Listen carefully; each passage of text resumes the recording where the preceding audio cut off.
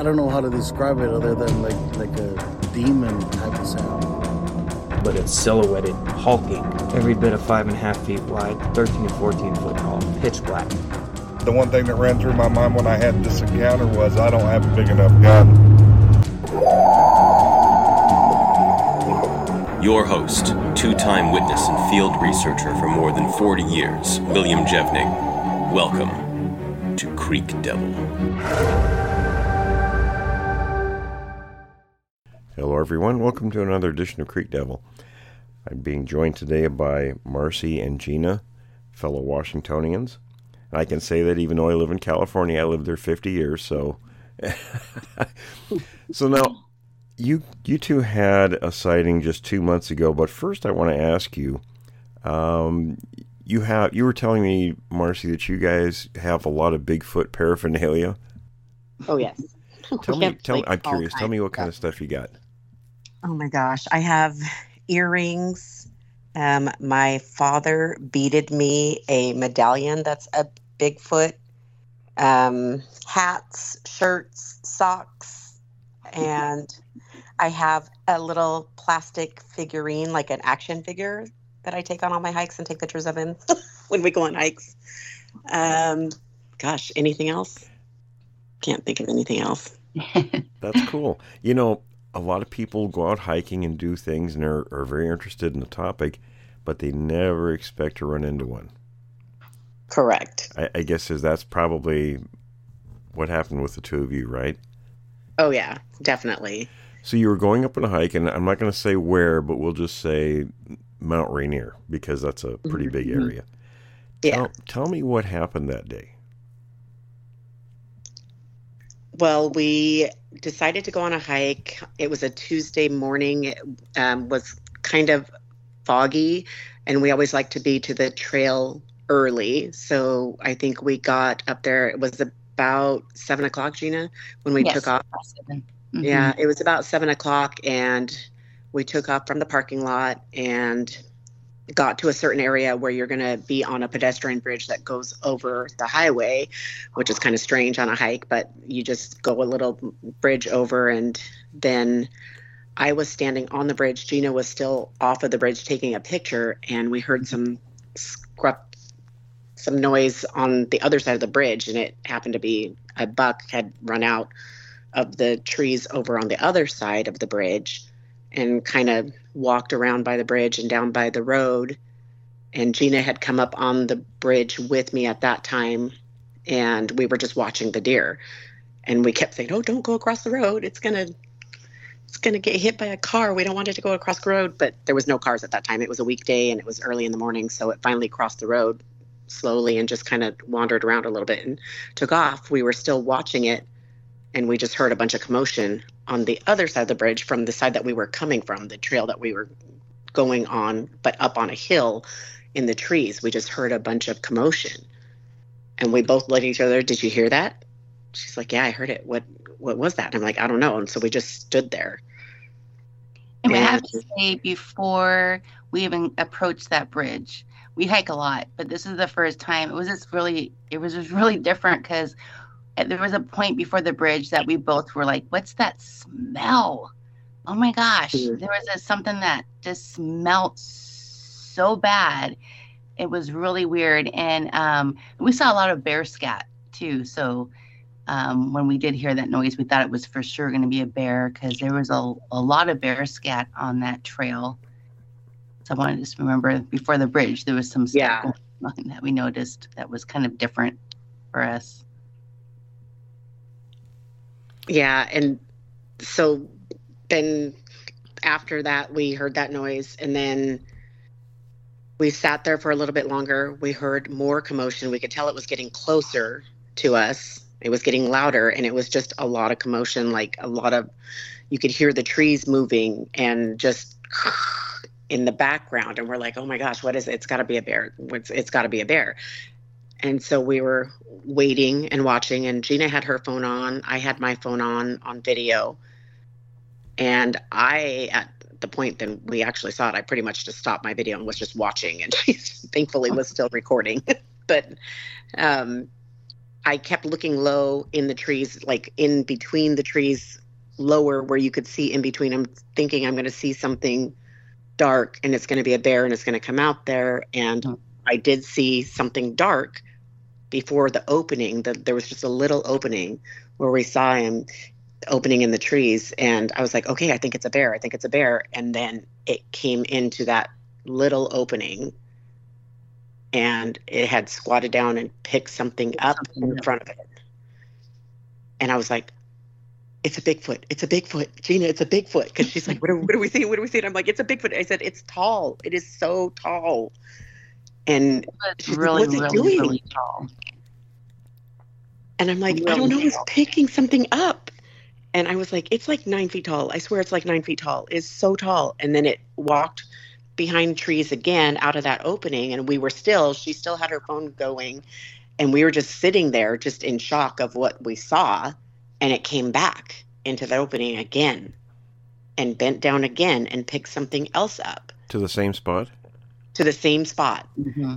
And just picked it up again, whatever it was picking up, and then took off again behind the trees where we couldn't see it. And we both thought it was going in the direction to where it was going to go to the trail that we were just on. So we thought he was going to come out into that opening. So we kept sitting there waiting for him to come out in that opening, and he never did. We didn't ever see him come back into that clearing.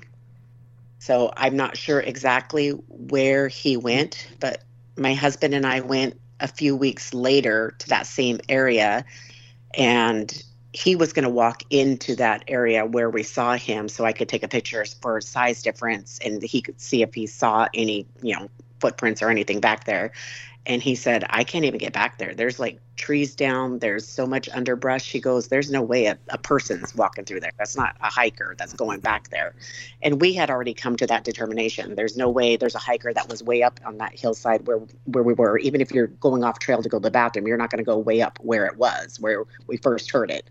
Yeah, no, when we're watching that buck, we're really concerned about that buck crossing the street. We're filming the buck.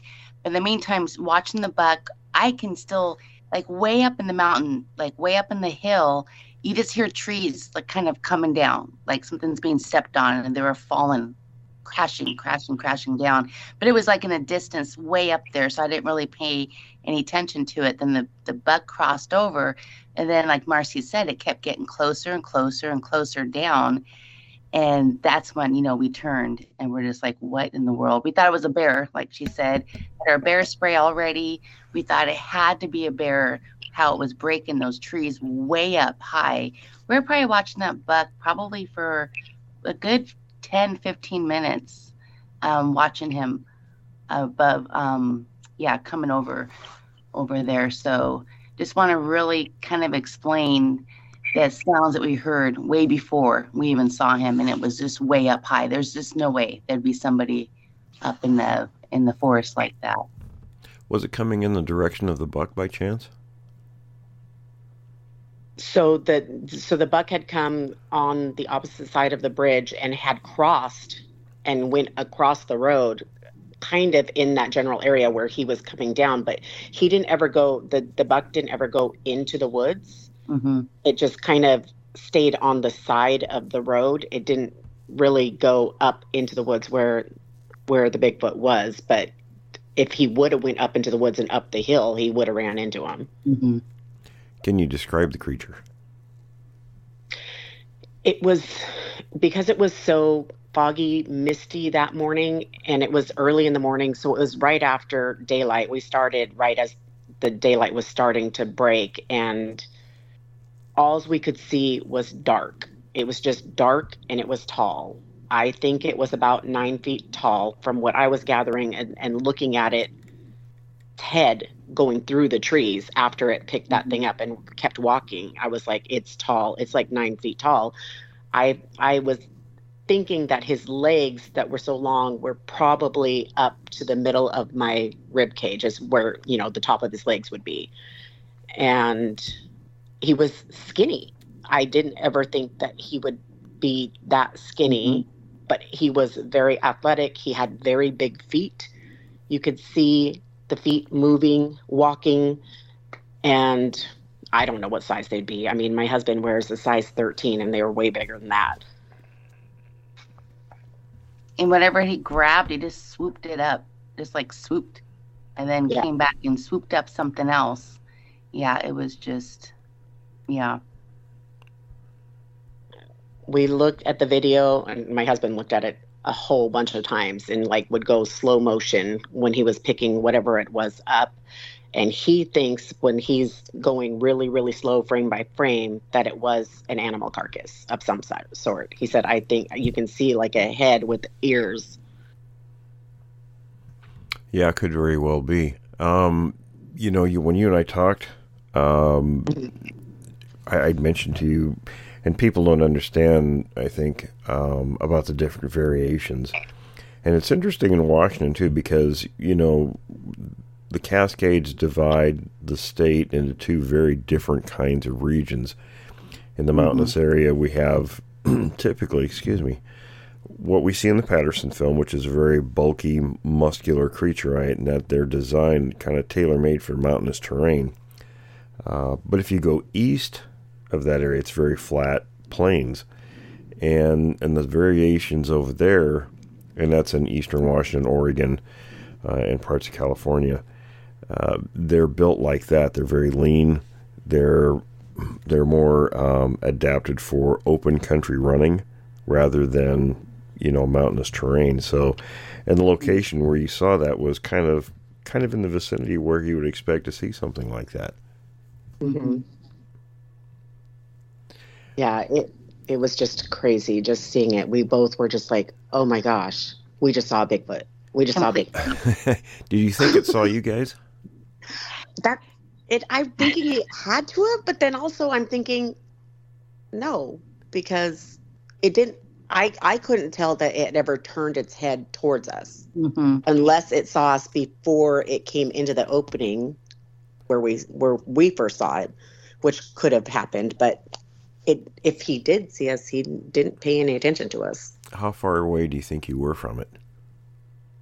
When it first happened, I told my husband that it was about 100 yards away. But then when we went back up there again, we were both shocked as to how close it was. It was probably about 35 or 40 yards away from where we were standing.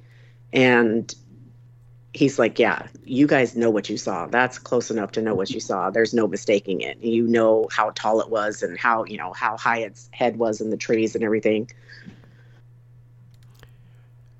It was not a person. There's no way it was a person. Everything was black. There was no sign of any sort of skin or clothing. There was no shoes.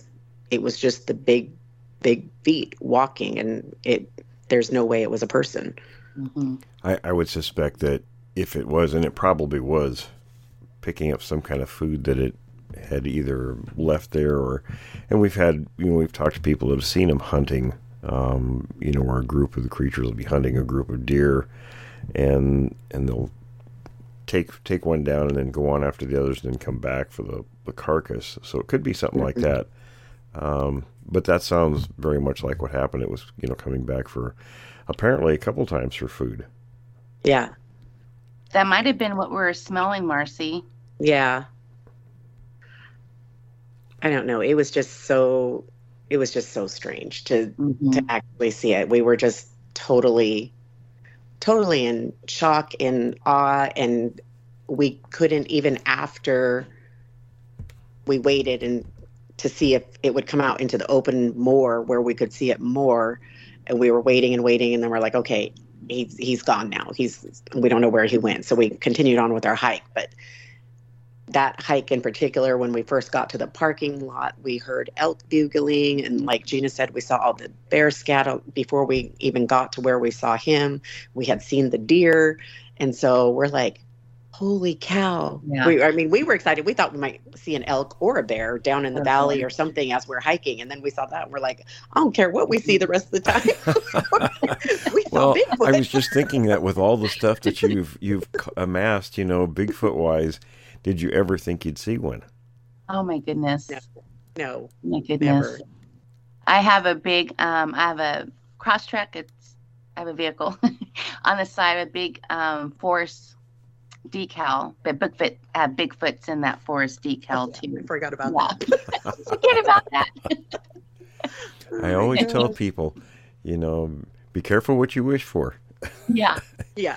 I guess I should ask, did you actually want to see one? I Always. did. Yeah.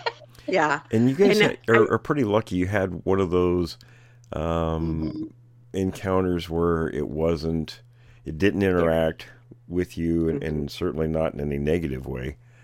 Yeah. And I think that's what most people want, but unfortunately, that's usually not what you get. Yeah. I just don't think he saw us. I'm not sure if it was the wind or anything, but like Marcey said, it never turned. It was just focused on what it was grabbing, and I thought we were pretty quiet. I mean, you can hear us in the video, but we just didn't move. We were just like still, but yeah. Yeah, I would suspect it probably didn't see you and probably wasn't concerned, if it had a food supply there and was obviously made 2 trips that you saw to that spot. Yeah, very interesting. Yeah. Did you guys have any questions for me?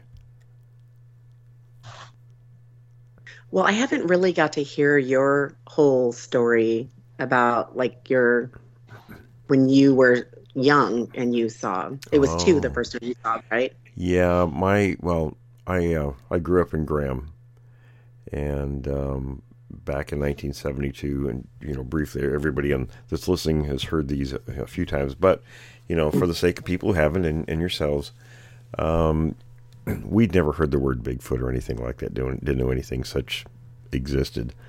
Spent a lot of time, in the woods, fishing, hunting, stuff like that. Never saw anything. Me and a friend were heading over to another friend's house who lived about a quarter of a mile or half mile from me, and we found some footprints on the way there in the snow.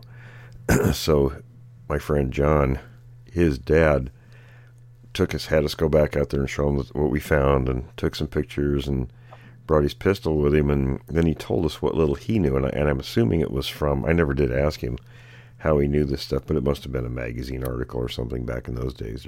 There wasn't a lot on TV. So, we went out every weekend looking, never saw another thing, and promptly forgot about it. So 2 years later, my dog was barking. We had to tie him up at night because he liked to go visiting the neighborhood farms, and he would bring their animals home.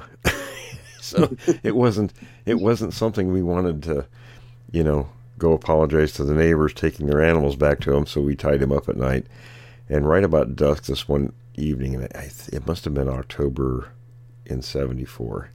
He was barking like crazy, and my dad always said, we had to keep wild animals out of the yard. There were a lot of skunks, raccoons, things like that around, porcupines. And he told me to shoot him because he might be rabid. So I grabbed a .22 and a couple of bullets and, let the dog go. And I said, go get him. And he went charging out to the tree line nearest our barn. And I followed him, and I watched him get up there. And he froze. He didn't go in the tree line. His ears were up and his tail was up, and he was motionless. And as I approached him, I got about 50 feet away, and he whirled around and just took off past me as fast as he could run. And I thought, what's that crazy dog doing? He'd never run from anything, ever. So I walked up to the tree line, and he had gotten a pretty bad encounter with a porcupine. His muzzle was full of quills, and we had to take him to the vet. It was very expensive. So I thought maybe a porcupine was back, and he learned his lesson. Of course, it wasn't true. He got it again years later. But so I hear something moving in the tree line. I thought, okay, there's some animal in there. So I chambered around, and there were some real low-hanging fir limbs there. And I kind of pushed my way through them. And inside that area, there was a big maple tree in there. So it was kind of a big clearing under this maple tree. And as I pushed through those boughs, here was this thing 15 or 20 feet in front of me. And I'm like, just, from your own encounter, all these things go through your mind in just a milliseconds. And I thought, what in the world is that? And then it dawned on me, that must be one of the things that made the footprints, because we found 3 sets of tracks in the snow. And I thought that must be one of them that made the footprints. And then immediately I'm thinking, well, how do I get out of this one? because I was really close to it. It saw me. It was moving leaves with its right foot, and it stopped moving and just glared at me. And I'm staring back, and I thought, okay, maybe if I shoot up in the air, it'll scare it. So I shoot up in the air, nothing happens. It just stands there and stares at me. And then I hear a noise from my right rear. And here comes another one walking out from behind some brush. And I walked over by the first one. And I said to myself, that's it. And I took off running. Oh, yeah. Wow. So how often do people have encounters where it's not really scary or it's not intimidating? It's just... I've interviewed thousands of people over 5 decades. And wow. It's... If they're lucky, they have one like your encounter was, where the creature was apparently not interested or didn't notice, the people that were there. Oftentimes, we get things, and a lot of these things are very primate-like. For instance, they'll bare their teeth at people sometimes. And that's what other, chimps, gorillas, and monkeys do. They call that a lip flip in anthropology. They'll throw things at them. Throwing things is also very primate. That means they're upset. They don't want you there. And basically with a Sasquatch, you want to leave the area. If they're demonstrating some behavior that's very ape-like, you should pay attention and act accordingly. Wow, I know. I'm just glad ours was not that type of. You guys were very lucky, yeah. But then, see, yeah. I'm not real familiar. I haven't had a lot of people. I've interviewed a few people that have seen that particular variation, but I'm not well versed in what their behaviors are typically. I assume that they're not much different than the other variations, but there could be some differences because they're adapted for a different lifestyle. Yeah. So maybe they're not as, aggressive. But I suppose... Now, the people that you've spoken to, is it across the country? What was that now? I'm sorry. Are the people across the country that you've spoken to over the years, or generally in this area? Oh, no, all over the country. Okay, wow. Oh yeah, lots of witnesses everywhere.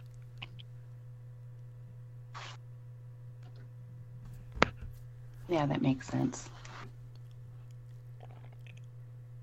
I know it's kind of hard to put you on the spot if you have anything else, or you can, just get a hold of me anytime and, ask questions, and I could send you pictures of things to look at, to watch for, and. Yeah, that would be great. I'm gonna go through your channel. That would be great to see what to look out for. I mean, we've joked about it when we're out there, And I just published. I want to let people know too, and you too, that I just published my 9th book, if you want to call it that. It's actually, it's my own field guide. Essentially, it's called Bigfoot Survival Guide. Oh, nice. So that's on it. That's on Amazon.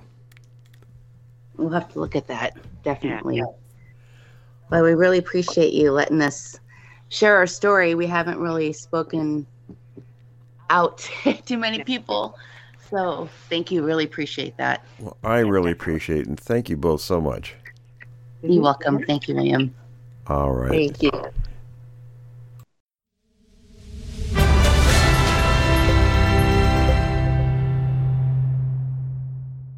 In Bigfoot history, near Ridgefield, Washington, early July 1963. Mr. and Mrs. Martin Henrich, Portland, fishing on Lewis River, saw what they assumed was a tree trunk near the bank suddenly walk into a thicket. It was beige in color and bigger than a human. Mrs. Henrich told her story to the Oregon Journal, and as a result, Jim Arion, son of Charles Arion, who had a farm nearby, went looking for tracks. He found 16-inch prints leading in and out of the river on the south bank near the railway bridge. I saw some of these when they were several weeks old and made a cast.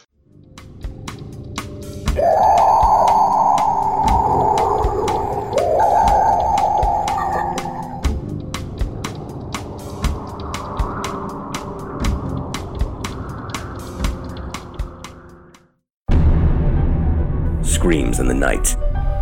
Indian legends. Miles of footprints. Sightings. What are these elusive hominids that stalk the wilderness? Join us for eyewitness accounts, questions and answers, Bigfoot encounters of the past, and ongoing encounters in the present. Your host, two-time witness, field researcher for 43 years, William Jevning. Welcome to the mystery. Welcome to Creek Devil. Greetings. This story is being brought to you by William Jevning and is being narrated by Jim Sower. This is a story from Albert Ostman. I have always followed logging and construction work. This time I had worked over 1 year on a construction job and thought a good vacation was in order. British Columbia is famous for lost gold mines. One is supposed to be at the head of Toba Inlet. Why not look for this mine and have a vacation at the same time? I took the Union steamship boat to Lund, British Columbia. From there, I hired an old Indian to take me to the head of Toba Inlet. This Indian was a very talkative old gentleman. He told me stories about gold brought out by a white man from his lost mine.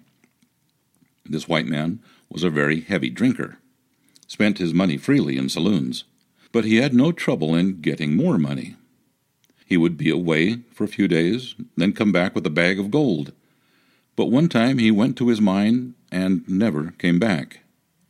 Some people said a Sasquatch had killed him. Now, at that time, I had never heard of a Sasquatch, so I asked what kind of an animal he called a Sasquatch. The Indian said, "They have hair all over their bodies, but they are not animals. They are people, big people living in the mountains. My uncle saw the tracks of one that were 2 feet long. One old Indian saw one over 8 feet tall." I told the Indian I didn't believe in their old fables about mountain giants. It might have been some thousands of years ago, but not nowadays. The Indian said, "There may not be many, but they still exist." We arrived at the head of the inlet about 4:00 p.m. I made camp at the mouth of a creek. The Indian had supper with me, and I told him to look out for me in about 3 weeks. I would be camping at the same spot when I came back. Next morning, I took my rifle with me, but left my equipment at the camp. I decided to look around for some deer trail to lead me up into the mountains. On the way up the inlet, I had seen a pass in the mountain that I wanted to go through, to see what was on the other side. I spent most of the forenoon looking for a trail, but found none, except for a hogback running down to the beach. So I swamped out a trail from there, got back to my camp about 3:00 p.m. that afternoon, and made up my pack to be ready in the morning. My equipment consisted of one .30-30 Winchester rifle. I had a special homemade prospecting pick, axe on one end, pick on the other. I had a leather case for this pick which fastened to my belt, also my sheath knife. The storekeeper at Lund was cooperative. He gave me some cans for my sugar, salt, and matches to keep them dry. My grub consisted mostly of canned stuff, except for a side of bacon, a bag of beans, 4 pounds of prunes, and 6 packets of macaroni, cheese, 3 pounds of pancake flour, 6 packets of Rye King hardtack, 3 rolls of snuff, 1 quart sealer of butter, and 2 one-pound cans of milk. I had 2 boxes of shells for my rifle. The storekeeper gave me a biscuit tin. I put a few things in that and cached it under a windfall, so I would have it when I came back here waiting for a boat to bring me out. My sleeping bag I rolled up and tied on top of my sack. Together with all my ground sheet and frying pan, I had 1 aluminum pot that held about a gallon, and as my canned food was used, I would get plenty of empty cans to cook with. The following morning, I had an early breakfast, made up my pack, and started up this mountain hogback. My pack must have been at least 80 pounds, besides my rifle. After 1 hour, I had to rest, and I kept resting and climbing all that morning. About 2 p.m., I came to a flat place below a rock bluff. There was a bunch of willow in one place.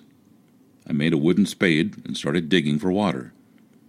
About a foot down, I got seepings of water, so I decided to camp here for the night and scout around for the best way to get on from here. I must have been up to near 1,000 feet. There was a most beautiful view over the islands and the strait. Tugboats with log booms, fishing boats going in all directions. Oh, it was a lovely spot. I spent the following day prospecting round, but no sign of minerals. I found a deer trail leading towards this pass that I had seen on my way up the inlet. The following morning, I started out early while it was cool. It was steep climbing with my heavy pack. After a 3-hour climb, I was tired and stopped to rest. On the other side of a ravine from where I was resting was a yellow spot. Below were some small trees. I moved over there and started digging for water. I found a small spring and made a small trough from cedar bark and got a small amount of water, had my lunch and rested here till evening. I made it over the pass late that night.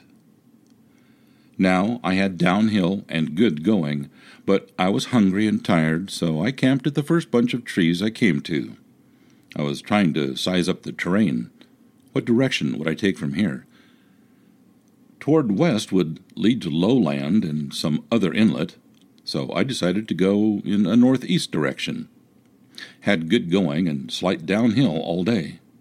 I must have made 10 miles while I came to a small spring and a big black hemlock tree. This was a lovely campsite. I spent 2 days here just resting and prospecting. The first night here, I shot a small deer. 2 days later, I found an exceptionally good campsite.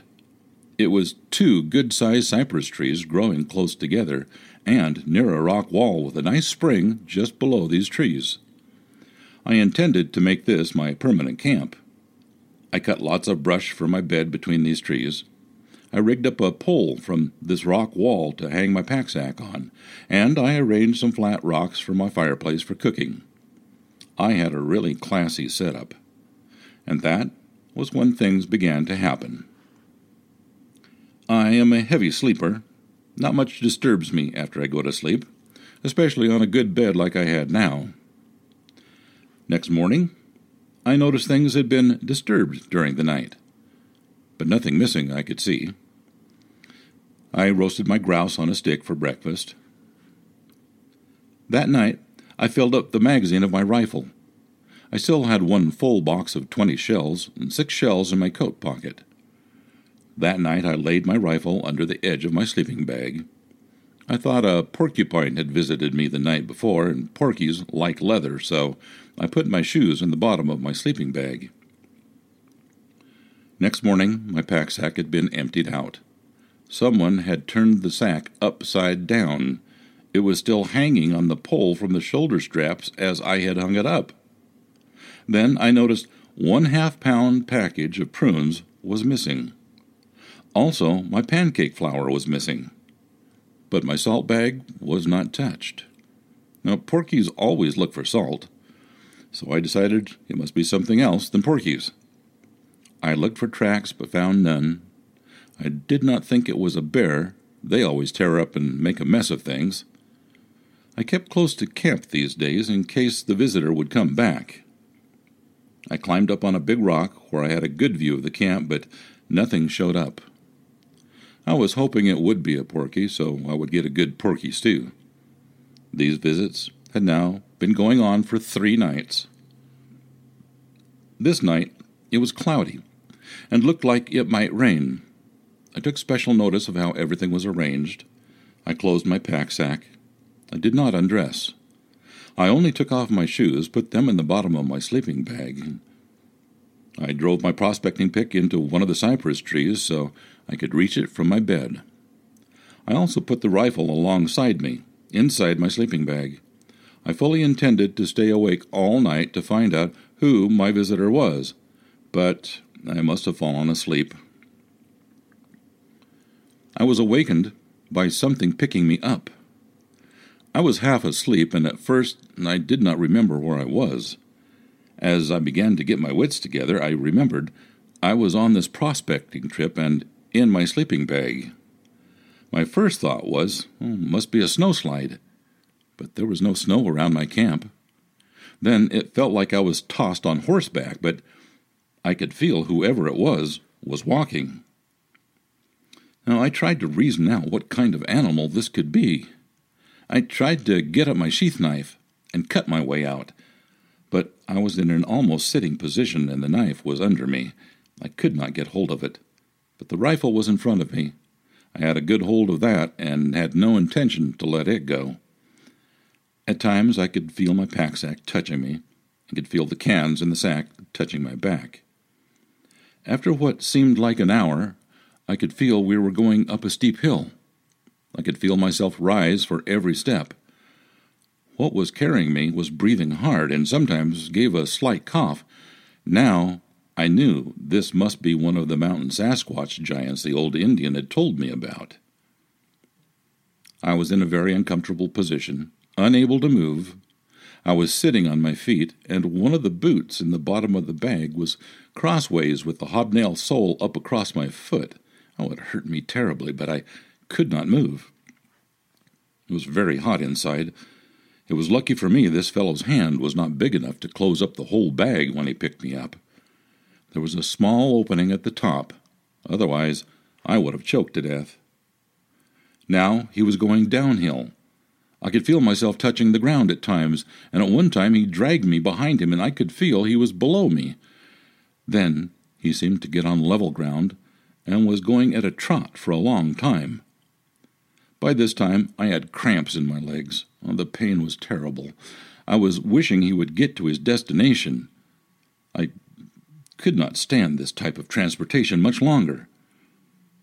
Now he was going uphill again. It did not hurt me so bad. I tried to estimate distance and directions. As near as I could guess, we were about 3 hours traveling. I had no idea when he started, as I was asleep when he had picked me up. Finally, he stopped and let me down. Then he dropped my pack sack. I could hear the cans rattle. Then I heard chatter, some kind of talk I did not understand. The ground was sloping, so when he let go of my sleeping bag, I rolled downhill. I got my head out and got some air. I tried to straighten my legs and crawl out, but my legs were numb. It was still dark. I could not see what my captors looked like. I tried to massage my legs to get some life in them and get my shoes on. I could hear now it was at least 4 of them. They were standing around me and continuously chattering. I had never heard of Sasquatch before. The Indian had told me about them, but I knew I was right among them. But how to get away from here? That was another question. I got to see the outline of them now, as it began to get lighter. Though the sky was cloudy, and it looked like rain, in fact, there was a slight sprinkle.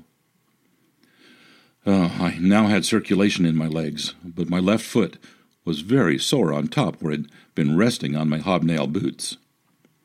I got my boots out from the sleeping bag and tried to stand up. I found that I was wobbly on my feet, but I had a good hold of my rifle. I asked, "What you fellows want with me?" Only some more chatter.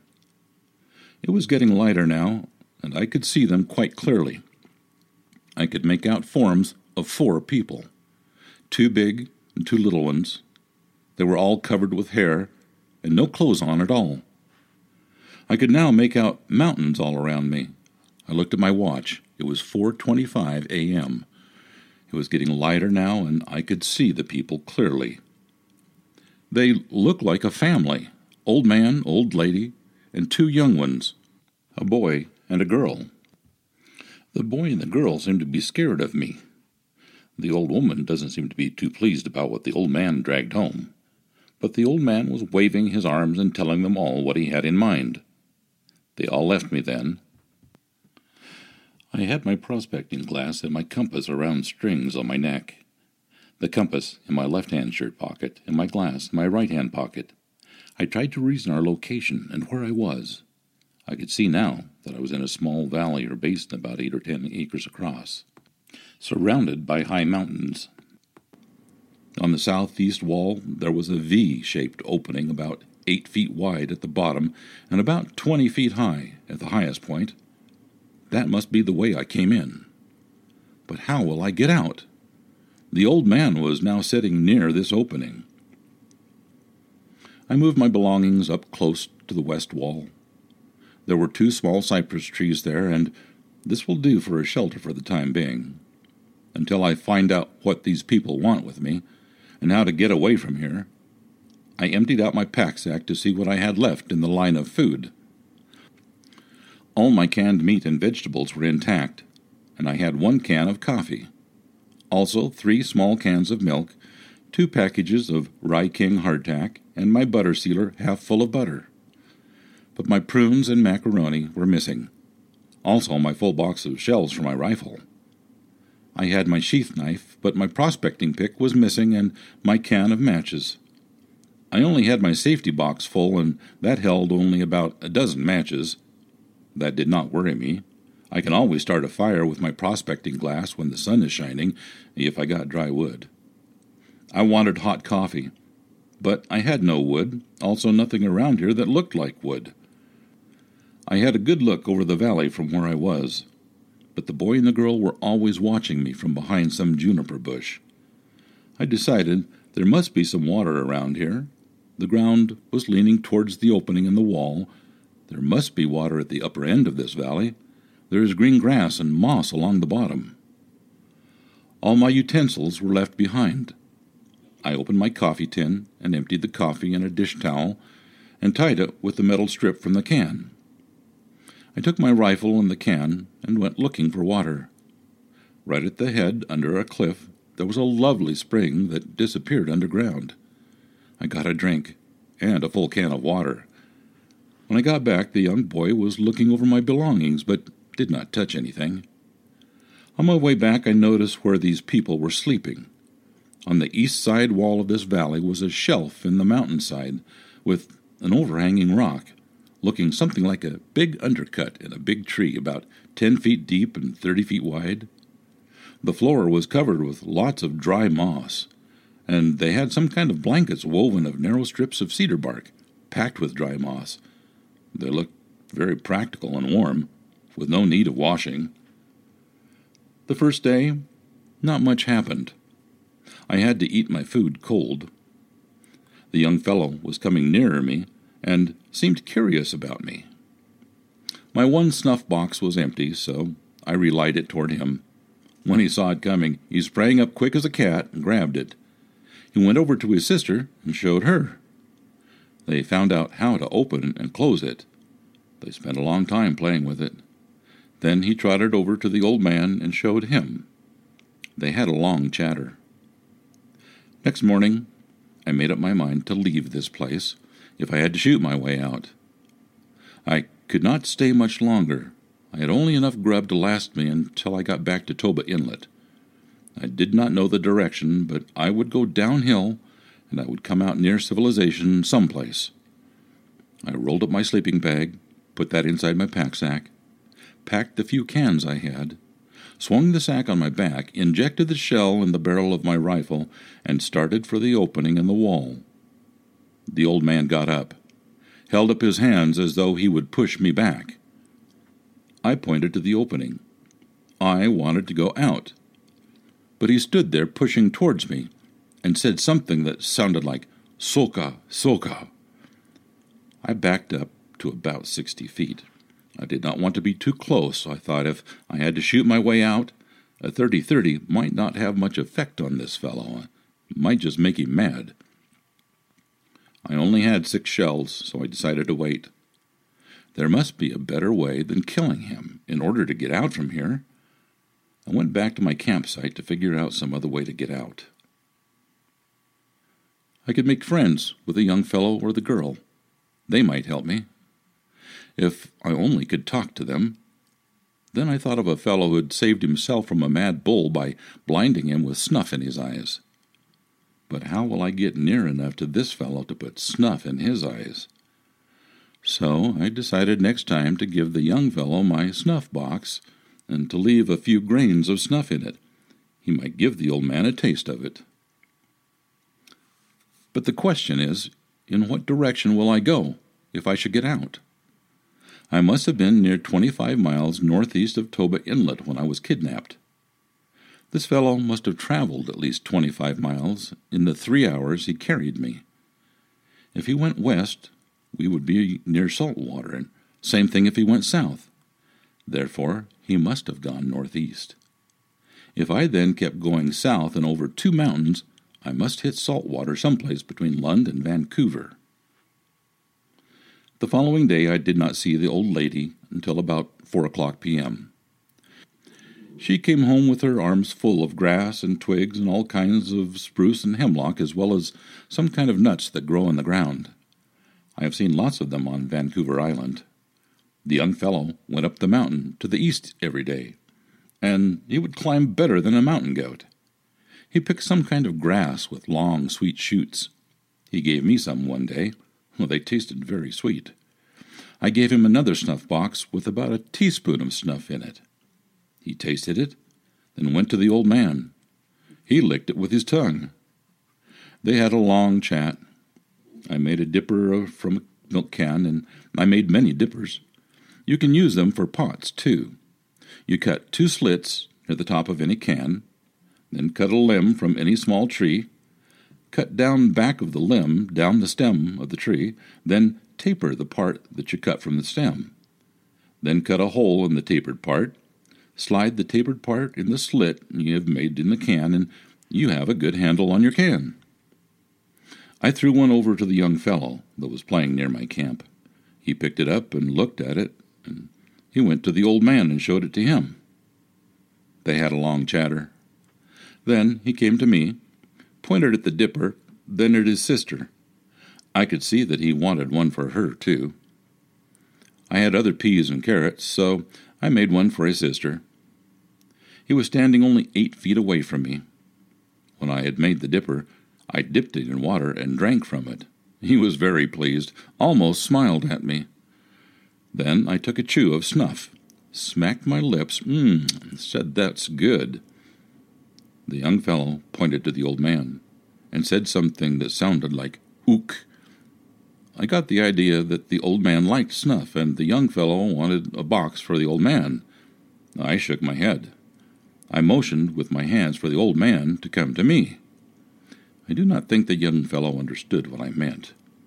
He went to his sister and gave her the dipper I made for her. They did not come near me again that day. I had now been there 6 days, but I was sure I was making progress. If only I could get the old man to come over to me. Get him to eat a full box of snuff, that would kill him for sure, and that way kill himself. I wouldn't be guilty of murder. The old lady was a meek old thing.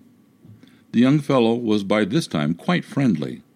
The girl would not hurt anybody. Her chest was flat like a boy's, no development like young ladies'. I am sure if I could get the old man out of the way, I could easily have brought this girl out with me to civilization. But what good would that have been? I would have to keep her in a cage for public display. I don't think we have any right to force our way of life on other people, and I don't think they would like it. The noise and racket in a modern city, they would not like it any more than I do. The young fellow might have been between 11 to 18 years old, and about 7 feet tall, and might weigh 300 pounds. His chest would be 55 inches. His waist was about 36 to 38 inches. He had wide jaws, narrow forehead that slanted upward round at the back and about 4 or 5 inches higher than the forehead. The hair on their heads was about 6 inches long. The hair on the rest of their body was short and thick in places. The women's hair on the forehead had an upward turn like some women have. They call it bangs among women's hairdos. Nowadays, the old lady could have been anything between 40 to 70 years old. She was over 7 feet tall. She would be about 500 to 600 pounds. She had very wide hips and a goose-like walk. She was not built for beauty or speed. Some of those lovable brassieres and uplifts would have been a great improvement on her looks and her figure. The man's eye teeth were longer than the rest of the teeth, but not long enough to be called tusks. The old man must have been near 8 feet tall, big barrel chest and big hump on his back, powerful shoulders. His biceps on upper arm were enormous and tapered down to his elbows. His forearms were longer than common people have, but well proportioned. His hands were wide. The palm was long and broad and hollow like a scoop. His fingers were short in proportion to the rest of his hand. His fingernails were like chisels. The only place they had no hair was inside their hands and the soles of their feet and the upper part of the nose and eyelids. I never did see their ears. They were covered with hair hanging over them. If the old man were to wear a collar, it would have been at least 30 inches. I have no idea what size shoes they would need. I was watching the young fellow's foot one day when he was sitting down. The soles of his feet seemed to be padded like a dog's foot, and the big toe was longer than the rest and very strong. In mountain climbing, all he needed was footing for his big toe. They were very agile. To sit down, they turned their knees out and came straight down. To rise, they came straight up without help of hands or arms. I don't think this valley was their permanent home. I think they moved from place to place as food is available in different localities. They might eat meat, but I never saw them eat meat or do any cooking. I think this was probably a stopover place, and the plants with sweet roots in the mountainside might have been in season this time of the year. They seem to be most interested in them, and the roots have a very sweet and satisfying taste. They always seemed to do everything for a reason, wasted no time on anything they did not need. When they were not looking for food, the old man and the old lady were resting, but the boy and the girl were always climbing something or some other exercise. A favorite position was to take hold of his feet with his hands and balance on his rump, then bounce forward. The idea seems to be to see how far he could go without his hands or feet touching the ground. Sometimes he made 20 feet. But what do they want with me? They must understand I cannot stay here indefinitely. I will soon have to make a break for freedom. Not that I was mistreated in any way. One consolation was that the old man was coming closer each day and was very interested in my snuff. Watching me when I take a pinch of snuff, he seems to think it useless that I only put it inside my lips. One morning, after I had my breakfast, both the old man and the boy came and sat down only 10 feet away from me. This morning I made coffee. I had saved up all the dry branches I found, and I had some dry moss, and I used all the labels from the cans to start a fire. I got my coffee pot boiling, and it was strong coffee, too, and the aroma from boiling coffee was what brought them over. I was sitting eating hardtack with plenty of butter on and sipping coffee. Oh, and it sure tasted good. I was smacking my lips, pretending it was better than it really was. I set the can down that was about half full. I intended to warm it up later. I pulled out a full box of snuff, took a big chew. Before I had time to close the box, the old man reached for it. I was afraid he would waste it and only had 2 more boxes, so I held on to the box, intending him to take a pinch like I had just done. Instead, he grabbed the box and emptied it into his mouth, swallowed it in one gulp. Then he licked the box inside with his tongue. After a few minutes, his eyes began to roll over in his head. He was looking straight up. I could see he was sick. Then he grabbed my coffee can that was quite cold by this time. He emptied that in his mouth, grounds and all. That did no good. He stuck his head between his legs and rolled forward a few times away from me. Then he began to squeal like a stuck pig. I grabbed my rifle, and I said to myself, "This is it. If he comes for me, I will shoot him plumb between his eyes." But he started for the spring. He wanted water. I packed my sleeping bag in my pack sack with the few cans I had left. The young fellow ran over to his mother. Then she began to squeal. I started for the opening in the wall, and I just made it. The old lady was right behind me. I fired one shot at the rock over her head. I guess she had never seen a rifle fired before. She turned and ran inside the wall. I injected another shell in the barrel of my rifle and started downhill, looking back over my shoulder every so often to see if they were coming. I was in a canyon, and good traveling, and I made fast time. Must have made 3 miles in some world record time. I came to a turn in the canyon, and I had the sun on my left. That meant I was going south, and the canyon turned west. I decided to climb the ridge ahead of me. I knew that must have 2 mountain ridges between me and Saltwater, and by climbing this ridge, I would have a good view of this canyon, so I could see if the Sasquatch were coming after me. I had a light pack and was making good time up this hill. I stopped soon after to look back to where I came from, but nobody had followed me. I came over the edge of the ridge, and I could see Mount Baker. Then I knew I was going in the right direction. I was hungry and tired. I opened my pack sack to see what I had to eat. I decided to rest here for a while. I had a good view of the mountainside, and if the old man was coming, I had the advantage because I was above him.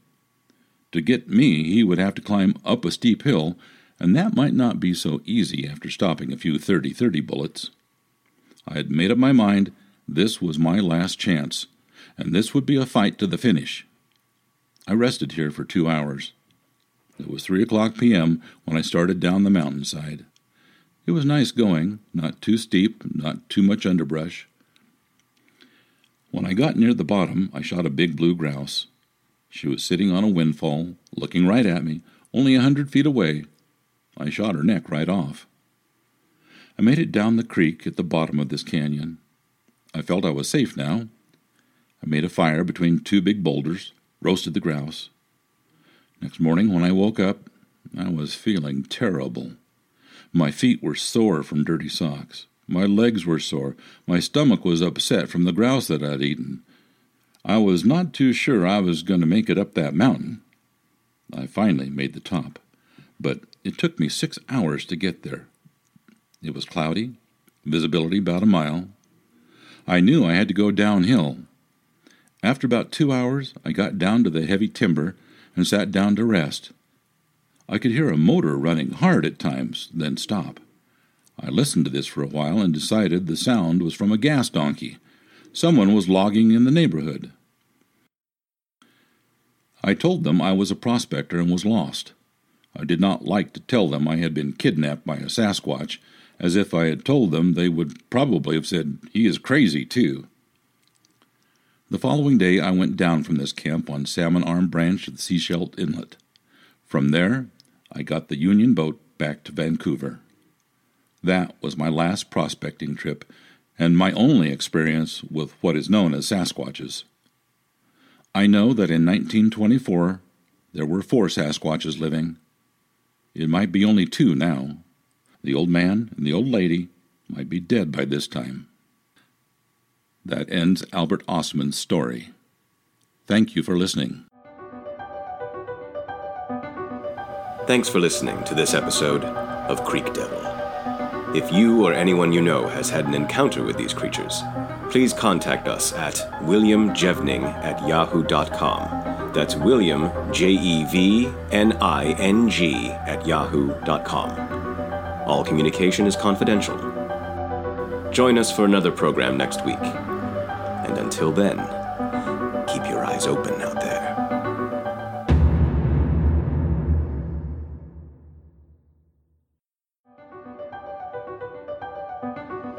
Thanks for listening to this episode of Creek Devil. If you or anyone you know has had an encounter with these creatures, please contact us at williamjevning@yahoo.com. That's William, Jevning @yahoo.com. All communication is confidential. Join us for another program next week. And until then, keep your eyes open out there.